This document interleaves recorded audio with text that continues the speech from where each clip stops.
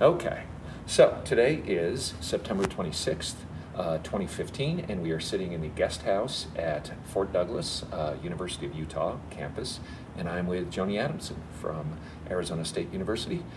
Thank you so much for agreeing to talk to us. Thanks for having me. Sure. Well, we owe a thanks to the Environmental Humanities Program, graduate program at the University of Utah, and our friend Jeff McCarthy, who, of course, actually under whose auspices you're here, and we're sort of glomming onto you in an opportunistic fashion because we work with those folks and we love those folks, so it's great to have the chance to talk with you. That's called ecology. Exactly. So I wanted to ask you in a very general way, the environmental humanities, how do you define it? So I define the environmental humanities as an emerging field, a fast emerging field since 2000. It was a term that was coined in Australia by Val Plumwood and Deborah Bird Rose, among other people. So we trace the term to Australia, but it really has been emerging for over 30 or 40 years, first in a field called American Studies with people like Leo Marx and Annette Kolodny. Sometimes it gets traced to the emergence of eco-criticism and environmental history. I like to remind people that environmental history has a much longer set of roots than just the 1990s. So some people say it's a field that emerged in the 1990s, but I like to trace its really long roots back through William Cronin and back to, people that have a much longer history on the American continents, such as Alexander von Humboldt, who came here in the late 1700s and then came to America and was an influence on all of what we call our founding fathers.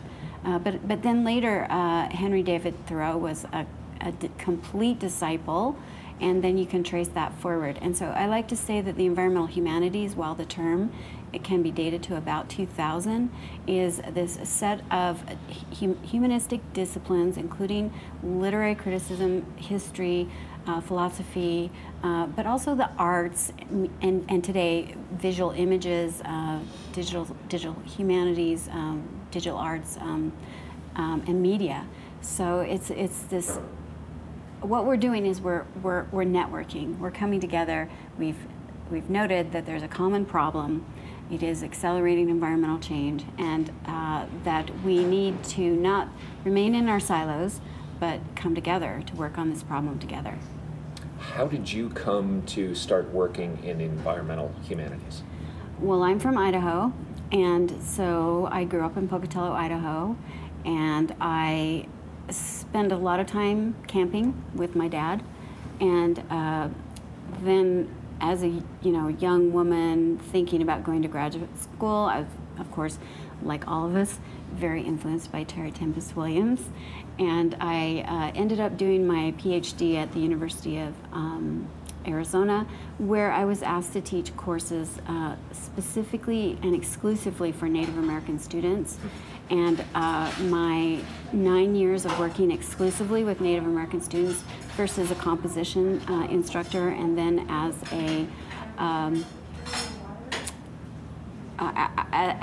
we had these summer bridge programs for students from the reservations who were going into medical careers. So through my 9 years of working on the reservation and on campus exclusively with Native American students, I completely changed the way I thought about everything environmental, because I saw that the way that my peers in literary studies were looking at Native American literature was really very romanticized and quite incorrect, because it didn't really account as much as it needed to account for the long histories of colonization and genocide And then more recently, since the 1950s and the emergence of our nuclear programs, uranium mining, coal mining, and all of the kinds of mining that tend to get located on Native American nations or reservations, because these are some of the most vulnerable people in the Americas. And I began noticing that Native American contemporary literature, dating from Scott Momaday forward, was all about these toxicities that could be rooted in, colonial oppression, but they came straight through, the fact that people were displaced from the places where they lived to reservations or out of national parks to create these places where people were essentially prevented from practicing their traditional migration and food security routes. In other words, they had these traditional migration routes where they would essentially collect all of their food, and they were then prevented from that and kept from that and fed all of these commodity foods that really degraded their health, and so there were all these toxicities, social toxicities, food security toxicities, and then mining runoff and health problems. And so you needed to read this literature through all of those toxicities, and people in the 80s and 90s were not doing that. And so in 2001 and 2002, I published 2 books that were on environmental justice. And so I was one of the first literary critics to write about environmental justice in Native American literature. And so sometimes when people talk about the environmental humanities, they say there is a first wave that's focused on place, and then a second wave that is focused on environmental justice. My work tends to get associated with the second wave, and my books tend to get associated with that transition. But I like to, again, remind people that the environmental humanities and the environmental justice movement did not start in the 80s or 90s.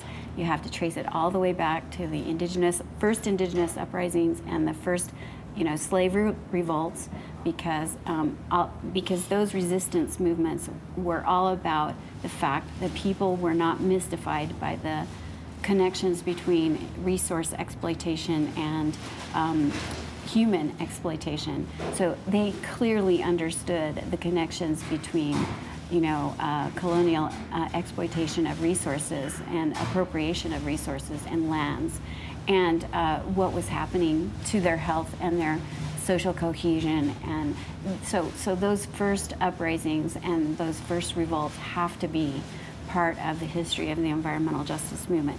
So even though to teach we have to talk about things like waves and paradigms, but as historians, whether we're literary critics or historians, we like to trace back those longer roots. And in fact, those longer roots are exactly the contribution of the environmental humanities to sustainability sciences. So sustainability sciences, since the Brundtland Report in 1987, have tended to focus really about the present and the future and technology and resource appropriation, without really connecting it to these longer histories and these longer sort of social connections.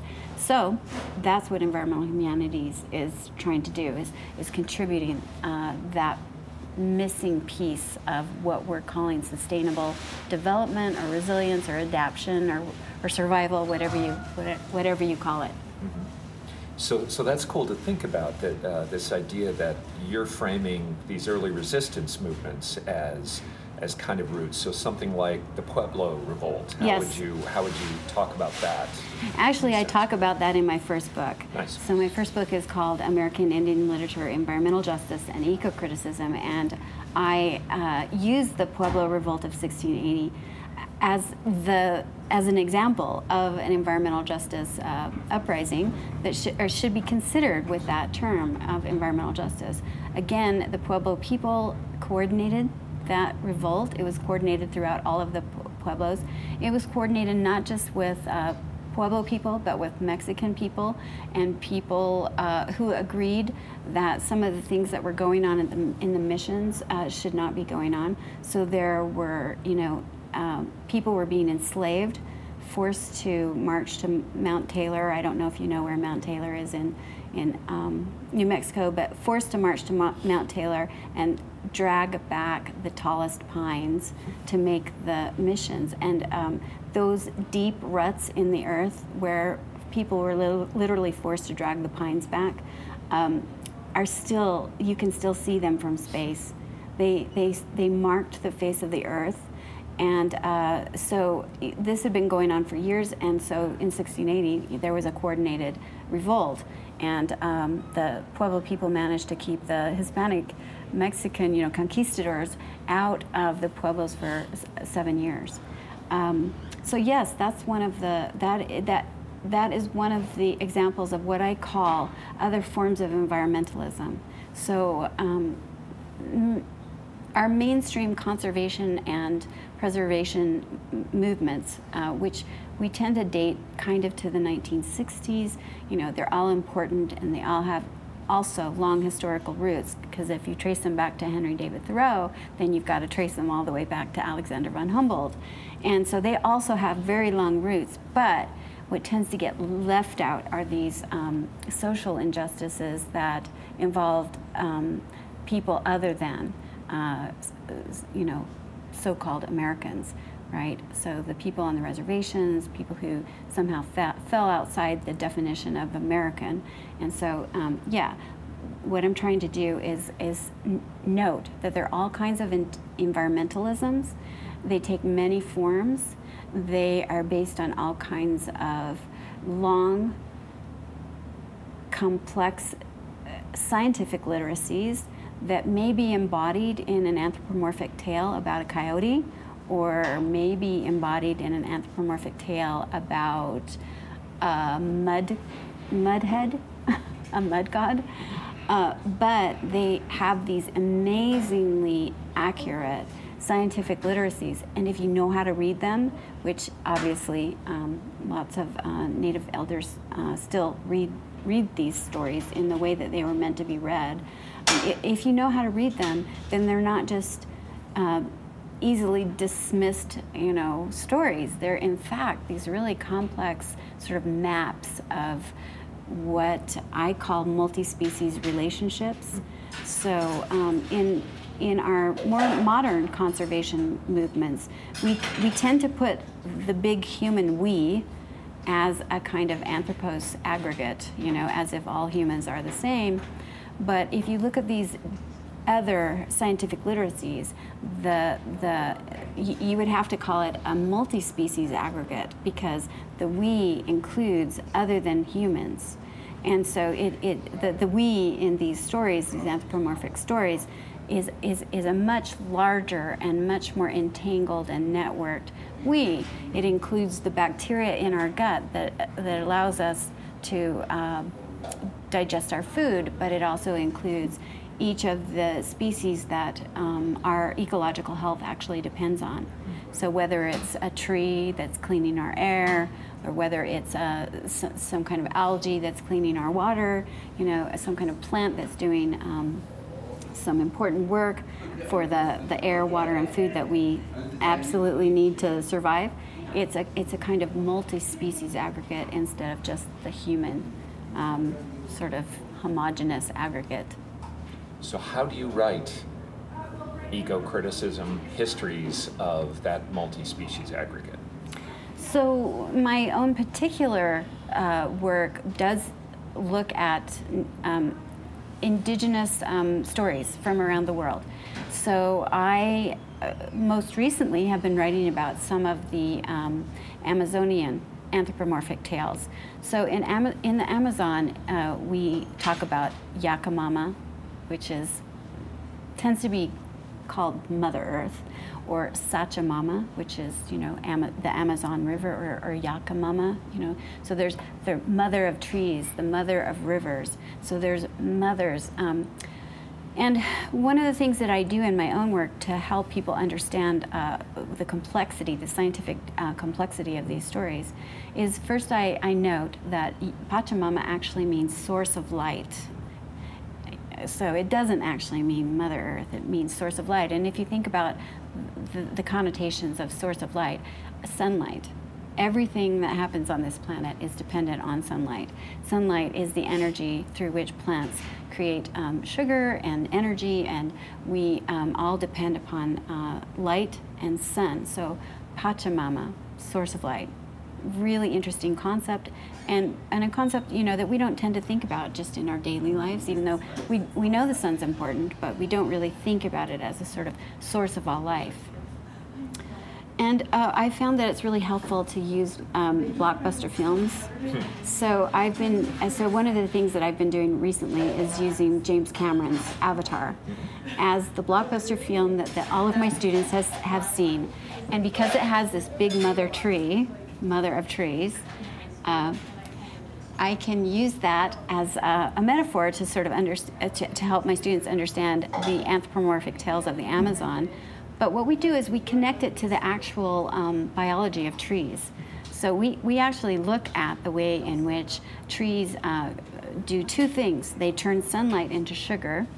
They take the sugar down the trunk of the tree, but then they spread it out through this amazing rhizomatic network of roots and fungal networks, so that a giant tree, a mother tree, will actually be feeding not only her own species of seeds on the forest floor, which really don't have a chance to grow because they don't get the sunlight. So she is spreading out her energy to the seeds. But what biologists are telling us now is that in fact these giant trees they feed a lot of woody species growing on the forest floor. So these fungal networks spread out, and they shunt all of this, or I should say they allow all of this energy from the sun to flow throughout the dark forest floor, and that's how a lot of the species on the forest floor survive. So once we start talking about the ways in which James Cameron absolutely knew what he was doing, he hired a biologist to create all the sets. He wanted bioluminescence, which is one of his mediums, because he spent so much time under the ocean with the Titanic and filming all of the things he films. He used bioluminescence, which is a process that really happens mostly in the ocean, to illuminate these rhizomatic processes of mother trees, to literally show you in the film, if you know what you're looking at, the biology of a tree, but also, interestingly, the root systems on the forest floor look amazingly like the neural nets in our brains. And so, so once you can kind of connect some of these kinds of things, you can begin to see that these anthropomorphic stories, which seem fantastic or fantastical, like a tree can't really be a mother, but then when you start understanding the metaphors in which this scientific literacy is embedded, you start to be able to, quote unquote, read the story in the way that the stories, were meant to be read. So that's kind of how I write about these things, but I also teach about these things. And my goal is to acquaint my students with not just our own understandings of science and biology, which are very important and which in fact help us read indigenous scientific literacies, but to help them understand that there are all kinds of ways of reading the earth, and that the more information we have and the more understanding we have of different ways of reading our relationships with other humans and with other non-humans, then the better equipped we're going to be to meet the challenges that we currently need to meet kind of quickly. Say in the next, say yesterday, but also say in the next 10 years. Yeah. So how do students react to this? Well, when you can teach them through blockbuster films, which I do. I mean, I use all kinds of blockbuster films, from Avatar to The Matrix, to older films like Soylent Green. which Soylent Green was made in 1973. It's this old Charlton Heston movie about a time of climate change set in the near future, which is 2023, which to us is just right around the corner. But actually, the things they sort of depict in this 1973 film, we're seeing. We're seeing a planet that has a lot more people on it than we had in 1973, and we're seeing conflicts over water and food and resources. And so it's a really campy sort of film, science fiction-y kind of film, but it's really interesting to juxtapose that film with Avatar or I use The Matrix sometimes because of its depictions of these neural nets, which can either look like the internet, our brains, or these rhizomatic systems that are at work on a forest floor. And students really like that. They like learning that the filmmakers are often doing much more than just making a good story. They want to make a good story, and it is a good story. And often there are superheroes and lots of pyrotechnics and special effects. But when they start to understand that there are also these sort of layers and deeper meanings in the films, they really like it. So how would you set up when you show Avatar? How do you prep students for watching it? What would you say? There's so much great information out there now in which biologists and photographers are using this high-speed photography. So I don't know if you know the work of Louis Schwartzberg. He's this amazing photographer who does this microscopic but high-speed filmmaking in which he'll show you a flower opening or a whole field of grass growing in 30 seconds. So he speeds up the film and at microscopic levels so that you can see things that you wouldn't normally be able to see. So part of the point of this photography is that as humans, there are things we can't see. So our eyes are literally evolved over time to see things that our dogs don't see. So our dogs co-evolved with us, and they see things through their nose. So they smell things and that's how they see. We see things. So we stood up. I'm speeding up evolution here. We stood up and we could see farther than our dogs. So our dogs see through their noses, but we evolved together, and we evolved with our eyes and our noses doing different work, but together, we were able to work as teams.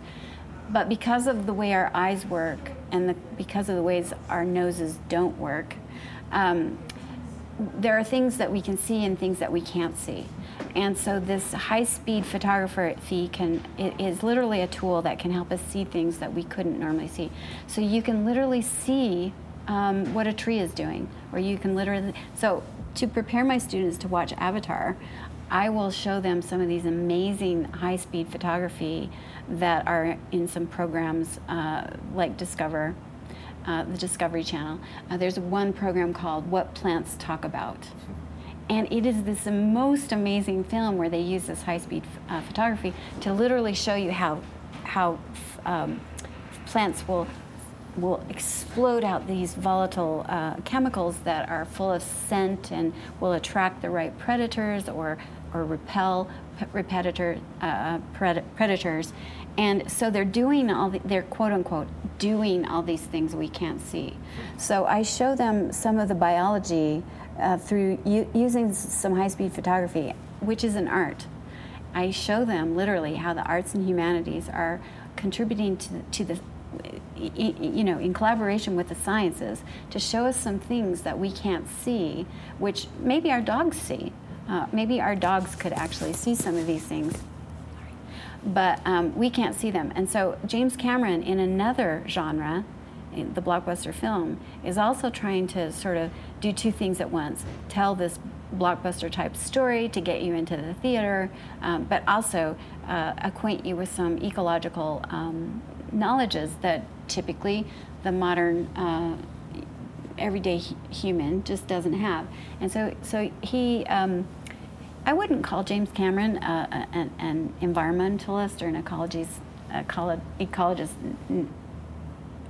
necessarily, but he is concerned about the environment, and he does want people to think about these issues, and so I also want my students to think about these issues. And again, I'm thinking about the speed at which we need to sort of recalibrate how we're living in our society. So I think blockbuster films are just one film, or the high-speed photography, another art and humanity that can contribute to our scientific knowledge about why we need to recalibrate our behaviors, our outlooks, and how we move and interact on a planet that isn't just humans, isn't just for humans. Sure. So I'm interested in how clearly your work and your teaching is not just descriptive. It's not just this is how things were and are.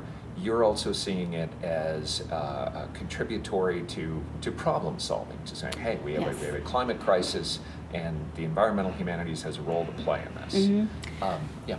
I like to think that I am teaching my students to be citizen humanists, because we've all heard the term citizen scientist, where the notion is that scientists will teach everyday ordinary citizens to understand the science of different processes that are going on around them.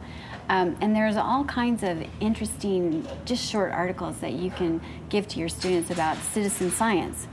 And so I give my students some of these articles to read on citizen science, and then I ask them to go out and become citizen humanists. So maybe one of the things that I'll do for a course on environmental nonfiction is I'll ask them to put together a portfolio on some species overlooked or life overlooked.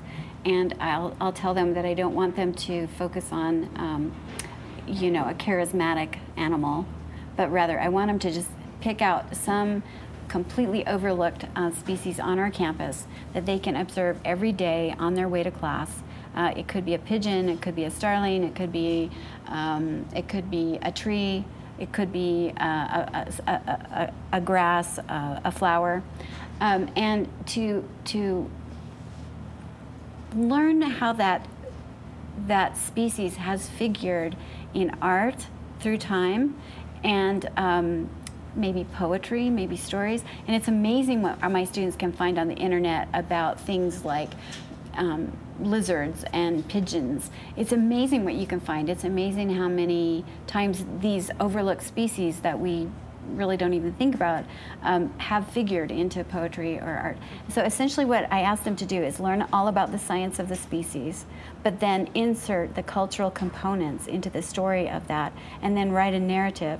And we have been recently uploading our stories, our blogs, onto a digital website and pinning them on maps. And our idea is that we're going to pin our map all over our campus, right?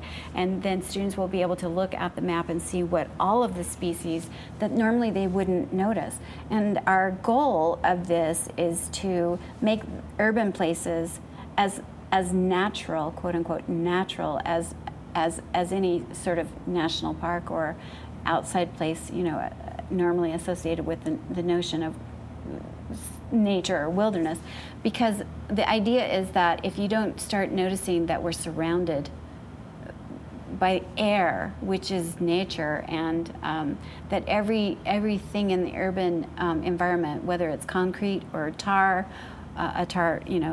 street, or a building made out of brick, to the pigeon, to the grass, everything is an ecology. Sure. And so, for example, coyotes absolutely depend on our modern urban ecologies now, because they get their water, their food, they know how to run the streets. You probably see coyotes all over Salt Lake City, I'm guessing.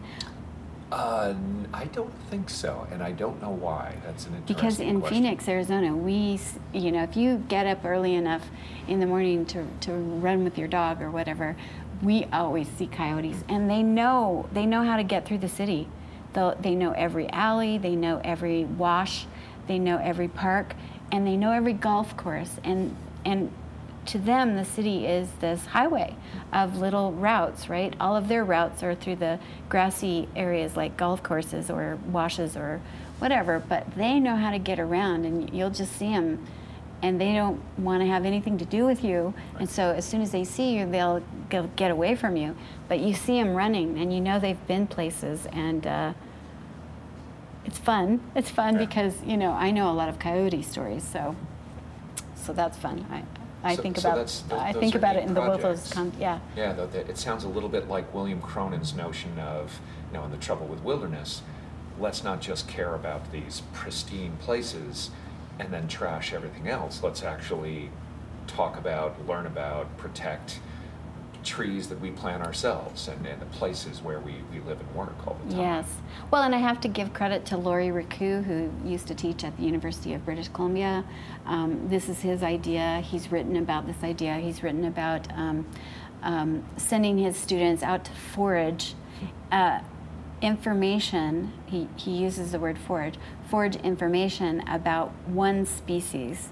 And he's an English professor, and he's long been an English professor, and yet he wanted to bring ethnography and science and into the literature classroom, focused on a species, and he's got books that he's written that are focused on one species, and just how much you can learn if you just focus on one species, but then you, as a citizen humanist or whatever you want to call yourself, connect all of the cultural and scientific dots. How much it opens up your world. So even, one of the things that I make my students do in every single class is know their watershed and know where their waste goes. Just because knowing those two things open up a completely different way of understanding the place you live. And so this Life Overlooked project, foraging project, is part of that. Just know the place, and maybe it's more important for us to understand urban places even more than it is to understand places out there, in part because our environmental problems begin in our cities. They don't begin, they don't actually begin in the Arctic. They begin in the city where we need gas and oil, right? And so that's the reason why we want to drill in the Arctic, because we think we need gas and oil in the city. So our ecological problems begin in a city, and that's why I think it's really important for our students to understand the overlooked life that's all around them. And that's one of the exciting things I think about environmental studies, broadly considered, is this sense of just let's stop concerning ourselves with disciplinary boundaries. Mm-hmm. It makes it difficult. You have to have a certain level of expertise in a dozen different disciplines, mm-hmm. and that's a tough thing to do. But it also allows for so many broader conversations, I think, among people. It does. Do you get a sense at Arizona State of that sense of interdisciplinarity among your faculty colleagues? Well, at Arizona State, we have had a president for over 10 years who's made it his business to take down the silos and to bring faculty together in centers and institutes that are focused on interdisciplinarity. So he came in with the vision that solving the world's complex problems would take interdisciplinarity, because to understand complexity, you have to have many different outlooks on a problem. And so we don't have very many departments at all. We have schools in which schools that bring targeted interdisciplinary faculty together, but then even beyond that, we have centers and institutes that work to network us together on different problems we want to solve. Sure. So yeah, we're working really hard at that too. So we have our Global Institute of Sustainability. We have a new school called the School of Future Innovation and Society, and this school is really interesting because it's focusing on what has been called the arts of futurity. So, how you would use scenario planning, arts and humanities, for example, together with engineering and technology to solve complex problems in which you think about what is the future you want to see, and then you actually plan how you're going to get there. So it's a school that's purposely created to think about the creation of livable futures.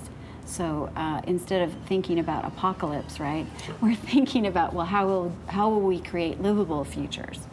Do you get a sense that the planners and policy people with whom you work, do they listen to humanities people? Do they want to hear from humanities people? I would say that that's still a complicated and maybe even uphill journey that we're on.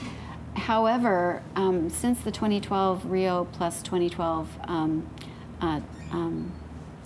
Conference on Sustainability, there has been a marked change in international scientific research platforms like Future Earth and like the IPCC, the Intergovernmental Panel on Climate Change. There's been a marked change in their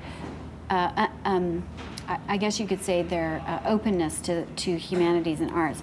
There's a real sort of moment, I should say awareness, that we're entering this moment of transition where there is recognition that science and big data is not changing human behavior in a fast enough way, and that we're going to have to come up with new understandings of human behaviors and motivations, and understandings of how you motivate people towards change at an accelerated rate. And there's an increasing understanding that is the province of the humanities. That's what we do. And so one of the things that the humanities does, for example, in environmental history, is we can look back and we can say, why did people make fast changes in certain historical situations, and what can we learn from the changes in those historical situations about changing behavior now? So of course the classic sort of big change that people have looked at is cigarette smoking. Just how quickly it was that quickly being relative. If you consider 50 years to be quickly, quickly we identified that cigarette smoking was causing cancer, to now where pretty much all of our buildings are smoke-free, and we understand that it's that even secondhand smoke is a danger to the whole society. So, looking at what we learned from things like that, and then applying it to the situation we're in now, which is we need to quickly communicate why environmental understanding is an important understanding for everyone to have, not just biologists or scientists. Are you optimistic about the next 10, 20 years? Well, I think that we all have a dual role to play if we're educators. If you're an educator, I think that you have kind of an obligation to be optimistic, because if you go into the classroom and the only thing you can convey to your students is, you guys should just give up now, it's all over. That's antithetical to education, right? We're in the classroom because we believe that there is something we can do. We can educate our students in some ways that will make a difference. Otherwise, why are we there? So I am hopeful, and I do believe that we already have all of the technology that we need to quickly turn around and make the changes that we need. We do not have the political will. We do not have an understanding of how you enter into interdisciplinary and